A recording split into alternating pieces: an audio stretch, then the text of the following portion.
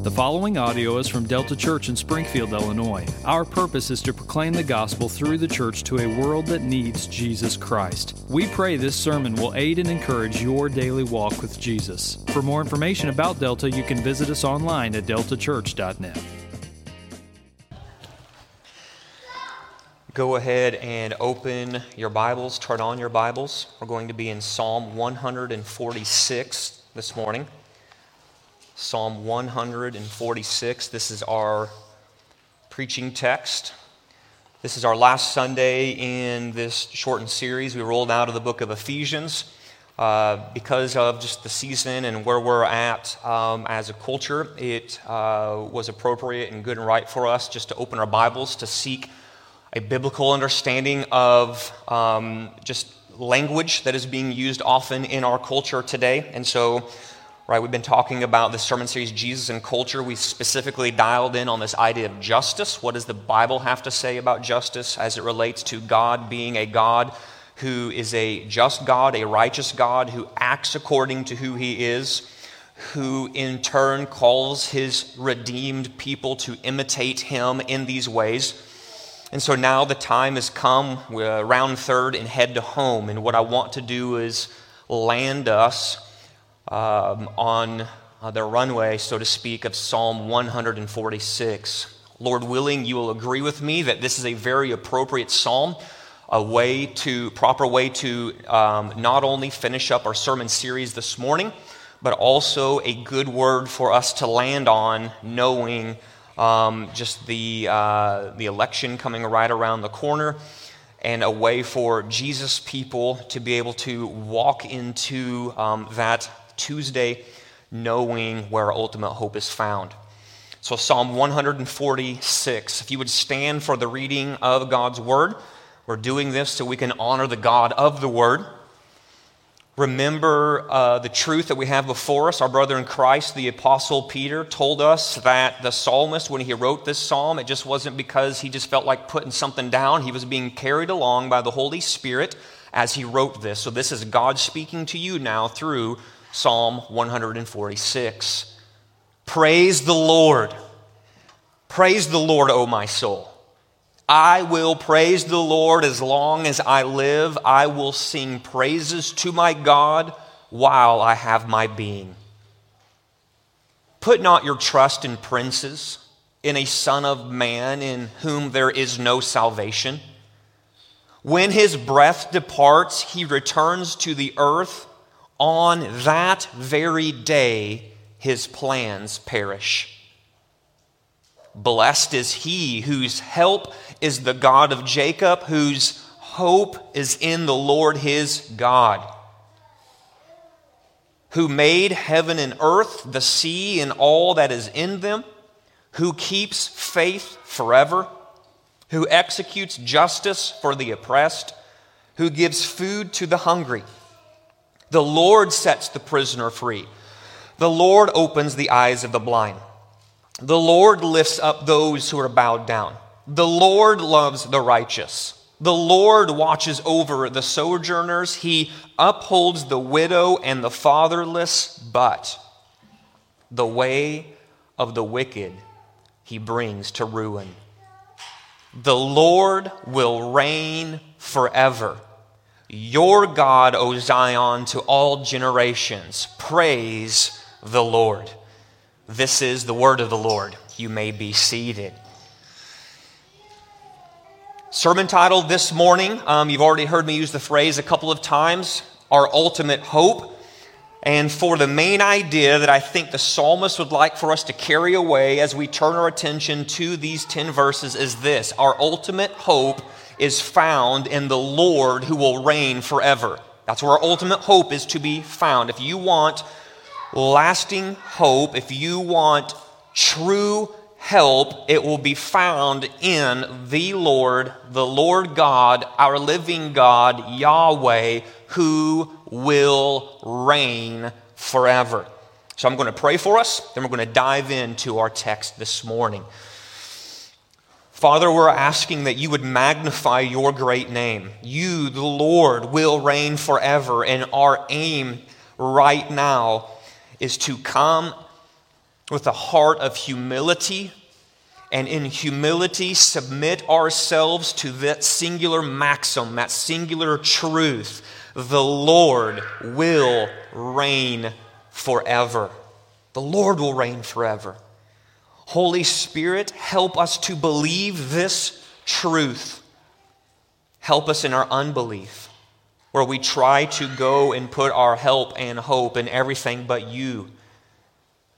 Holy Spirit, open our eyes to see the Lord Jesus Christ and His kingdom and His kingship, to whom we are called to submit. Holy Spirit, come now, open our minds to understand the Scriptures right now, so that we would walk out of here not the same as the way we walked in. Change us. Cut us to the very core, the very soul of our being. Lay us open, Holy Spirit. Challenge us with your word. Change us with your word. By the power of your strength, do whatever it takes to conform us to the image of our Lord Jesus Christ. Do this through the preaching of your word, Lord God. It is in your name, King Jesus, I pray. Amen. Hey, here's a question for you, okay? Think on this question here. I think it's a question a lot of people ask. I think it's a question many of us have probably asked in various forms. It's a question that many people answer wrongly, in my opinion. And I think what we're going to do is see how we can address the wrong answer of this question through our text this morning. The question is this: what does it mean to have the good life? What does it mean to have the good life? Depending on who you ask, the answer to this question is going to vary far and it's going to vary widely. But according to the Bible, to have the good life is to have God as your king. It says that those who have the good life are those who have embraced the good news.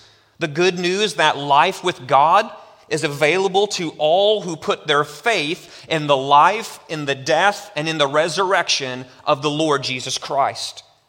Now, many people want the good life. If you were to go and ask somebody, would you like to be one who has the good life? I think you would find it rare if someone's like, no, actually, I want a really bad life. Sign me up on the bad life list. Rare would be the person who would answer that. I'm not saying nobody would. But I think most people would say, we want the good life. But as you and I know, many attempt the good life apart from the life that can be found only in the Lord Jesus Christ. They ignore the good news of the gospel, which clearly defines the good life as that life, that eternal life, that can only be found in Jesus Christ, who is the way and the truth and the life. As the good king who makes the good life possible through his death and resurrection, Jesus invites all to come and partake of God's good news kingdom by calling all sinners to repent and believe in the gospel. You see Jesus take this language on his lips when you go into the very beginning of Mark chapter 1. Where Mark records the opening gambit, the opening proclamation of King Jesus in verses 14 and 15 of Mark chapter 1. Jesus rolls into the area of Galilee, and Mark tells us he came proclaiming, he came proclaiming the gospel of God. Gospel is a word that means good news, so he came in proclaiming the good news of God, saying this: guys, the time is fulfilled. The kingdom of God is at hand. Repent and believe in the gospel. Repent and believe in this good news. Repent and believe in the good news that with my coming, the time has been fulfilled. It is now possible for you to find yourself as a citizen in the kingdom of God. This is the good news of God. He is pulling people into his kingdom, and what you will come to find out in Mark's gospel is that it comes through repenting and believing in the Lord Jesus Christ, the King. When Jesus showed up in Galilee proclaiming this in Mark 1, verses 14 and 15, he came announcing that the kingdom of God is at hand. And in saying this, Jesus was saying to his audience that the redemptive reign of God was standing right there, right in front of them. As God's messenger, Jesus came with God's good news message, but in this case, the messenger was the message. He wasn't just another prophet in line saying, guys, keep looking forward, this coming king we've been longing for, the one who's going to come and usher in the kingdom. He's still coming, he's down the line. No, he came as the prophet who was saying, I am the messenger, speaking on behalf of God. Oh, by the way, I am the message that you need. I am the one who's bringing these things to fulfillment. That's why he could say, the time is fulfilled. And for those, says Jesus, who repent and believe in the gospel, what they can know is God's shalom. That is, they can know God's peace. Peace that comes as they experience the good life as God originally intended it to be because of repentance and faith in Christ and Christ alone. In a nutshell, the Bible calls this life with God under the rule of King Jesus, the gospel of God's kingdom, the good news of God's kingdom. But the reality is this, it's a reality you and I know, it's a reality you and I experience, it's a reality you and I witness in everyday life. It's the reality that the good life as God originally intended it to be has been and continues to be wrecked and ruined by the fall. This is what we learn all the way back at the very beginning of our Bibles in Genesis chapter 3. In the Garden of Eden, what we witness is Satan's dark kingdom steps onto the scene. And through the serpentine lie of the snake in the garden, Satan's dark kingdom smashes head to head with God's good news kingdom. And what we witness in Genesis chapter 3 in the Garden of Eden is Satan's dark kingdom initiating its smear campaign against God's good news kingdom.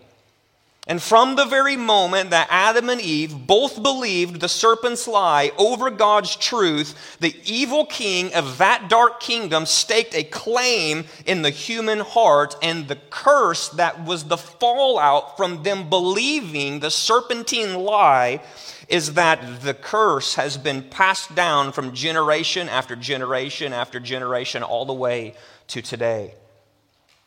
And now what happens is we all come into this world trapped. We all come into this world enslaved. We come into this world lacking the ability to see clearly what snares us. Now we have this vague sense that things are not the way that they are meant to be, and so what we do is we begin to grope in darkness for an answer to the brokenness that surrounds us. We grope in the darkness for an answer to the brokenness that dwells within us. In short, the wreck, the ruin of Satan's dark kingdom, it does not eliminate our desire for a king with a kingdom. If anything, the wreck and the ruin of the brokenness of sin that entered into this world in Genesis chapter 3, as is recorded there, if anything, the wreck and the ruin of Satan's dark kingdom that we experience without and that we experience within, what it does is it amplifies our hope for a better king. It amplifies our hope for a better king.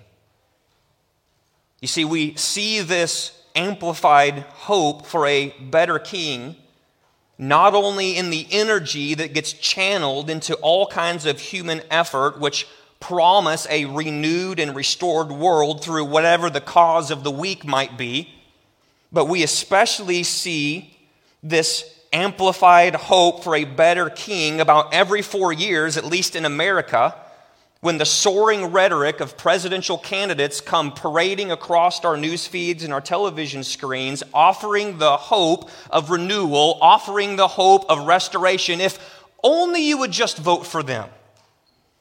You see, something that rings true each political season is the constant refrain of politicians calling us to hope in them. Now, they may not stand up on the screen, they may not stand up on your news feed and say, I'm telling you with explicit language, hope in me. They may not use that language explicitly, but implicitly tattooed throughout the language that politicians and presidential hopefuls use is the language of hope.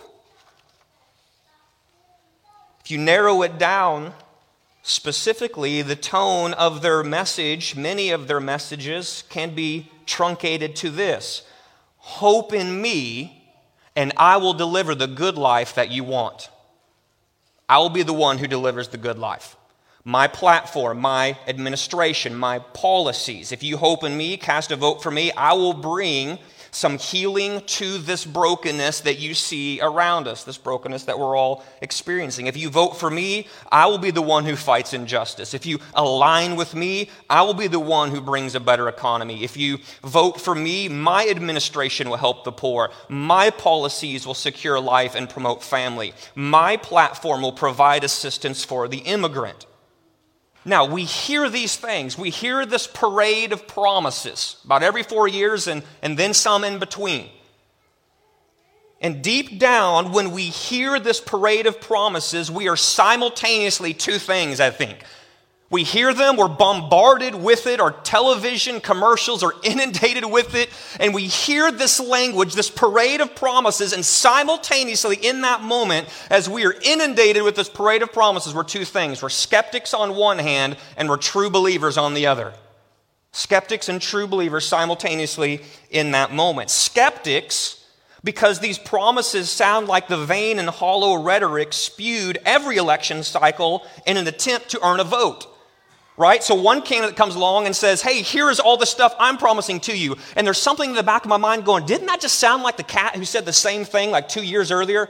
And didn't that just sound like the language of the woman who was trying to get us to vote for her as senator 4 years earlier, 6 years earlier? And we just sort of go, okay, people have been saying the same kind of language now for decades and decades and decades. So the same parade of promises come rolling across in front of us. And what we do is with an air of skepticism go, okay, this is just like the 1,000th verse, same as the first.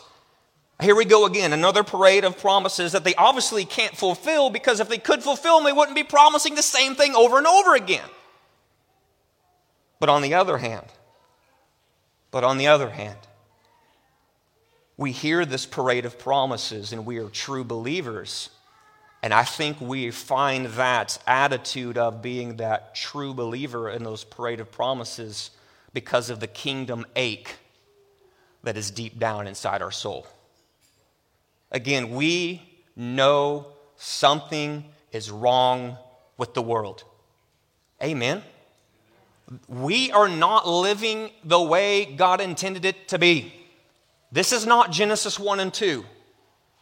King Jesus is going to restore us back to Genesis 1 and 2. And if you want the proof for that, why I just said what I said, you can go to Revelation 21 and 22. We are going back to the garden. And we are going back to the garden because King Jesus is going to make us go back to the garden. In the meantime, we're not experiencing the world as it was meant to be. Something is wrong with the world. And in our hearts, we have this inarticulate conviction that, man, if just only the right ruler would just come along, then the world would just be healed of its wounds. If just that right leader could just show up, he could be the one that would mend the brokenness. And I believe this inarticulate conviction is why every election cycle, you and I ache with hope for the right king to come along and fix it all and set us free from the brokenness without and the brokenness within. But as you and I know all too well, if our hope for the good life ultimately rests in the human effort of men, then we are resting in a faulty hope that will be crushed. Friends, our psalmist knows this truth beyond a shadow of a doubt, which is why he says in verses 1 through 4, do not put your trust in princes. That's point number 1. Do not put your trust in princes. Verses 1 through 4. Look at how the psalmist begins in verse 1. He begins with an explosion of praise. He says, praise the Lord, praise my God, 4 different times in 2 verses. Praise the Lord, O my soul. I will praise the Lord as long as I live. I will sing praises to my God while I have my being. As long as I'm alive, the object of my praise will be one, the living God, the Lord, Yahweh. So with a dynamic expression of joy, the psalmist calls us to tune our hearts in praise to Yahweh. The sole object of his worship is the Lord. And as long as he lives, he says, if my lungs are inflating and my heart is beating and my brain is waving, I'm going to do one thing. I'm going to praise the Lord. That's what I'm going to do. I'm going to worship him. But notice that in comparison to Yahweh, who deserves to be the sole focal point of all of our praise, the psalmist compares this to the world of men. And what we will learn, says the psalmist, is this. We will either learn to hope in men, or we will either learn to hope in the Lord. The psalmist calls us to hope in the latter, hope in the Lord, and he calls us to this by highlighting the problem of trusting in men, hoping in men. Look at what he says there in verse 3. He says, listen, guys, come on. Don't put your trust in princes, he says. Don't do that. Don't put your trust in princes. Don't put your trust in a son of man, in a human being in whom there is no salvation. You see, whether it's princes or whether it's politicians, the psalmist knows that the best of men are men at best. Men are finite, human beings are mortal, men and women are limited. In them, he says, you will find no salvation. You will not find help that you need ultimately. You will not find hope that you need ultimately. As we look to the world of men, it's like the psalmist is asking us one question. The question that needs to be upon your heart, upon your mind as you look to the world of men is this question: can this person save me? Can this person save me? And the implied answer in verse 3 is no. No, he cannot. He cannot do it. He cannot save you. And when we dwell upon the answer, this question will place princes and presidents into the proper perspective. Because when you begin to understand that princes and politicians and presidents cannot ultimately save you, what it will begin to do is take what we tend to do, which is elevate men into the place of God and de-elevate God into a place of irrelevance. And when you begin to ask, can this person that I've elevated and placed my hope in for this good life that I long for, this kingdom ache in my soul, can this person that I've elevated into this place ultimately deliver upon the salvation that I'm looking for? And the psalmist says, no, he, she will not do it. They might promise it, but they will not ultimately be able to deliver upon that promise. Why? Because, says the psalmist, verse 4, there's no longevity to their rule. The moment, look at what he says in verse 4, the moment this person's breath departs, the moment he returns to the earth, on that very day his plans perish. His plans perish. In with one administration, out with the next administration. Out with that administration, in with the next administration. Out with that politician, in with this politician. And do you know what comes in and out? The plans attached to these presidents and politicians. And we sort of feel the weariness in our bones of one person fighting for this with his administration. He goes away, his plans walk out the back door with him. This president comes in with his plans for his administration, and then the policies that we like or don't like walk out the door with him. And it's this constant ebb and flow, and eventually the soul will weary of this. Why? Because ultimately, the plans of men will perish. It's almost as if the psalmist, in saying this in verse 4, is asking you guys this, asking me this. If we have men whose breath departs, returns to the earth, on that day his plans perish, is this really where you want to rest your hope? I mean, ultimately? Like, is this it? Are you satisfied with aiming so low in your hope? Are you satisfied with aiming so low with your help? Do you really want to deposit all your trust in a here today, gone tomorrow Son of Man whose promises die when he dies? You go back into Genesis chapter 3, verse 19, and what you will learn is that a part of the curse that will come to man is this: he will return to the ground, for out of the ground he was taken, for you are dust, and you will return to dust. And the psalmist is saying, do you want to trust your destiny to dust? Is that where you want your ultimate trust to be, in dust? Don't put your trust in princes. Instead, point number 2, put your trust in Yahweh. Look at verses 5 through 9. He's going to round us into the corner in a direct comparison to the world of men and say, now let me give you a good, to keep the language going, candidate in whom you do want to put your trust into, okay? So look at verse 5. Blessed, happy is he whose help is in the God of Jacob, whose hope is in the Lord his God. Highlight help, highlight hope. All of us in striving for the good life, the way we know it was intended to be experienced, a la Genesis 1 and 2 and Revelation 21 and 22, will come as we anchor our hope in the Lord who is our help. Hope and help. So while trust in princes, politicians, presidents, misplaced trust, ultimate trust in Yahweh is a sure trust. It's a surefire trust. Trust in him is the source of blessing. It's the true source of happiness that yields the help and hope of the good life with God under the rule of his kingship. When you get drafted, transferred out of the domain of darkness, Colossians 1, by faith in the Lord Jesus Christ and transplanted into the kingdom of the beloved Son, you have a lasting hope. You have a true hope.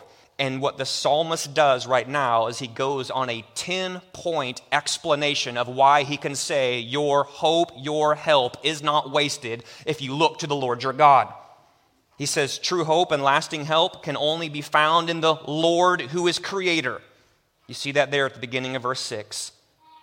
When he says, our God who made heaven and earth, the sea, and all that is in them. That's creation language. So he's saying, listen, here's how I know that you can have a true hope and a lasting help. It's because Yahweh is a creator.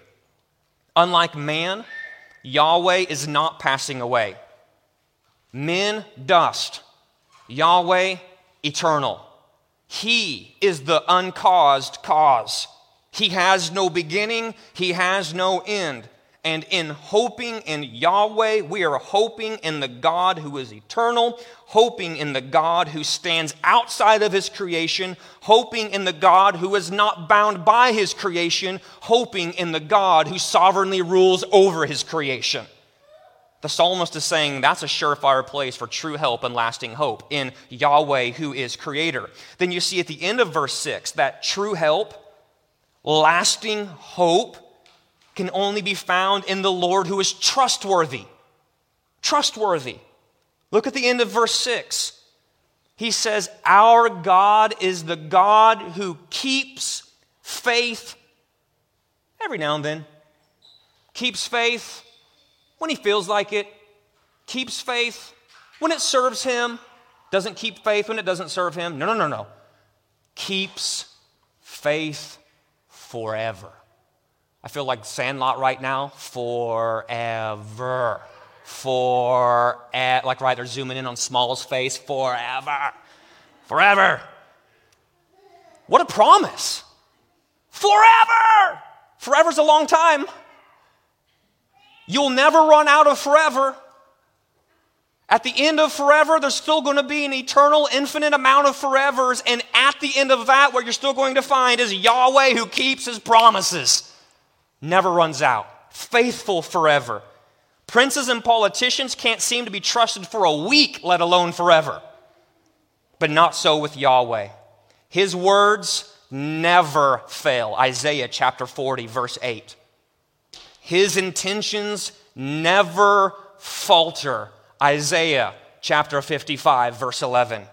His plans are formed of old. His plans are faithful and sure. Isaiah chapter 25, verse 1. So if you want to have true hope, lasting hope, true help, you look to Yahweh who is creator. You look to Yahweh who is trustworthy. Lastly, you look to Yahweh who is just and righteous. Yahweh, the Lord, who is just and righteous. Listen, what we are about to see and what you've read earlier, it should make complete sense to you. It is no mistake that the psalmist takes us to Yahweh's justice and righteousness as the source of our help. Walter needs some help right now. Look to Yahweh, Walter. He's your help. It is no mistake that the psalmist takes us to Yahweh's justice and righteousness. Just think back to the past 2 Sundays. And all of the verses that we're learning about our God who is just and righteous. For all these reasons and then some, the psalmist says, friends, this is why your King, the King of Kings, is the worthy foundation for our ultimate hope. In particular, it's because he executes justice and takes up the cause of the poor and the oppressed. Do you want someone who can make the promise of poor, oppressed, I will defend you when you cannot defend yourselves? Don't be looking to no politician for that. Look to Yahweh for that. Gives food to the hungry, Yahweh can deliver that promise. Sets the prisoner free, Yahweh can deliver that promise. Not only have we seen him deliver that promise in bringing Israel home from its captivity, but we see him deliver on that promise spiritually every single time someone repents and believes in the Lord Jesus Christ as their only hope of salvation, because the moment that person repents and believes in Jesus Christ as their only hope of salvation, what you are witnessing is Yahweh setting the prisoner free. He's setting free those who find themselves under the devil's dominion. Yahweh opens the eyes of the blind, physical eyes, spiritual eyes. He lifts up those who are bowed down, those burdened and heavy laden. He loves the righteous, says the psalmist. He watches over. Notice he's going to dip into that bag of language we saw last week. Immigrant, widow, orphan. He watches over the sojourner. That's the word for immigrant. He upholds the widow, there it is, and the fatherless. That's the orphan. But notice at the end of verse 9. Here's why you can trust with true hope and lasting help. Look to Yahweh, is because this same Lord will bring to ruin the way of the wicked. Friends, if you want to see it like this, what we just worked through in verses 6 through 9, what we've just worked through is this: the psalmist has just given you a 10-point resume for why Yahweh is qualified to be the sole source for your lasting help, for your true hope. Moreover, in this resume, we see the fulfillment of all that is described in the ministry of the Lord Jesus Christ. Any of you guys have your Jesus radar ping in there as we're working through these verses? Or any of you going, man, this sounds crazy similar to King Jesus here. And that's the Holy Spirit cluing you in that there's something going on at the end of these verses right there. If you were reading these verses of Our God who keeps faith forever, executes justice, gives food to the hungry, sets prisoners free, opens eyes of the blind, lifts up those who are bowed down, watches the sojourner, upholds the widow, upholds the faithless, deals with the wicked in a way that is appropriate. If your radar was going, man, that sounds crazy similar to Jesus, then what you are thinking is absolutely right. In the fulfillment of this resume, all that is described, what we see is the prototype, a foreshadow of the ministry of the Lord Jesus Christ, the coming King who is going to come and establish and usher in the kingdom of God. In the Gospels, we see Jesus is the one who executes justice, feeds the hungry, sets the captives free, opens blind eyes, lifts up the burden, and cares for the rejected and outcast. Prove it, John. Well, here you go. Here's your homework. Go read Isaiah chapter 61, verses 1 through 2. And go read what Jesus says about these verses when he specifically quotes them in Luke chapter 4, verses 18 and 19.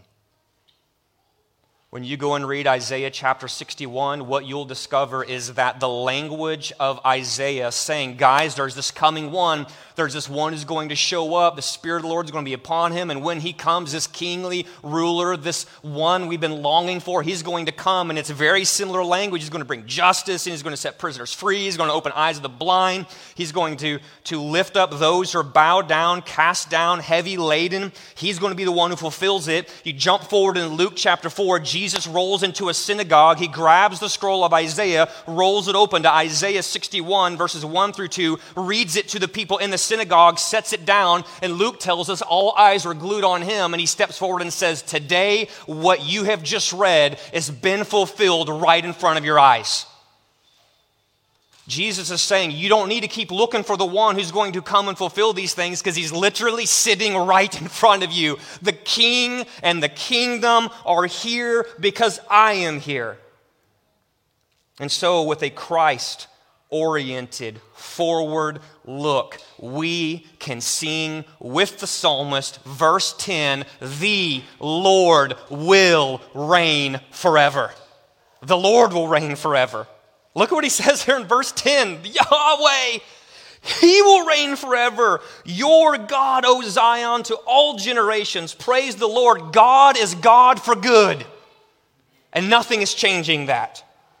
The psalm opens with the call to praise the Lord. It closes with the call to praise the Lord. Why? Because the King of Kings is on his throne, and his rule is a universal rule and eternal kingship. Ain't nobody going to dethrone the king. Therefore, our God is a sure help for our lives. Our God is our ultimate hope that will not pass away. Now, let me say this as we begin to wrap up. At this stage of the political season, brothers and sisters in Christ, we are only a few weeks out from the general election. Votes have been cast and votes will be cast. And when all the counting is done, I am sure there will be many who are going to be happy. I'm sure there are going to be many who are going to be sad. And I'm sure there are going to be many who are just glad that it's all over. Some will have their hopes lifted because their candidate won. Some will feel a sense of despair because their candidate lost. And many will just be glad that it's over. And insofar as it is good and right to experience these emotions because we have aspirations for the direction of our country, for the Christian, we must never lose sight of this. We must never lose sight of where our ultimate hope rests. Playing your part in the political system is good. Voting for a candidate is right. Think about the two categories we learned from the book of Ephesians and lay it on top of your life right now. Paul opened the letter to the Ephesians by looking at them and saying this: to you who are faithful in Christ, saints in Ephesus.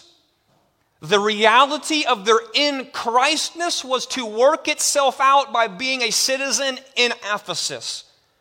Part of your and I's in Ephesus-ness, in Springfield-ness, in Auburn-ness, in Athens-ness, and everywhere in between is by being a good citizen, taking advantage of that which is afforded us as being a citizen in Springfield. But friends, do not lose sight of the fact of your in Christness.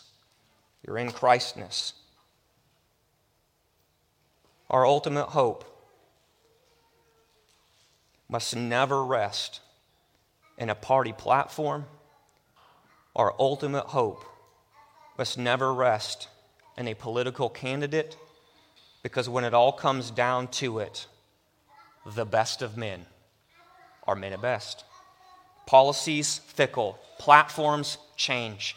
If our rest in any of the above, our hope will continually be crushed. This is why our God constantly calls us to rest our hope in Him. This is what the old 18th century preacher John Newton, old Johnny Newt, remember, wrote, famous hymn, Amazing Grace. When it came to things like this is what he said. He knew this reality to be true, that we must put our ultimate rest and hope in Him into these things. When he said this, and there's a quote, he says, "There is one political maxim which comforts me. The Lord reigns." The Lord reigns. If you want a political maxim to cling to in these days, cling to the political maxim the psalmist knew in verse 10, Yahweh reigns forever.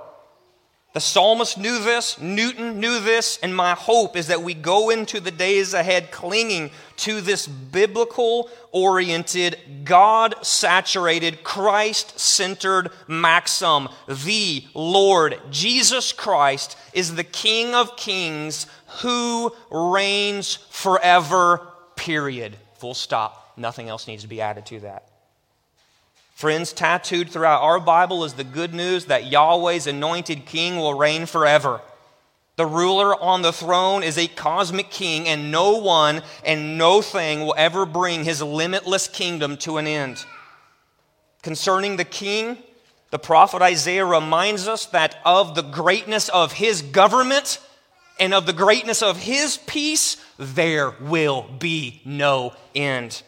He will reign on David's throne over his kingdom, establishing and upholding it with justice and righteousness from that time on and forever.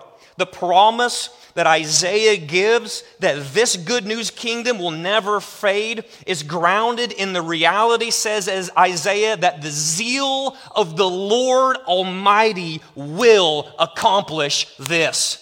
When the unchanging, unyielding Yahweh, who rules and reigns forever, says, I, in my zeal, will bring it about that this king will never be debunked from his throne, you can take that promise to the bank and cash it. It is not a check that will bounce.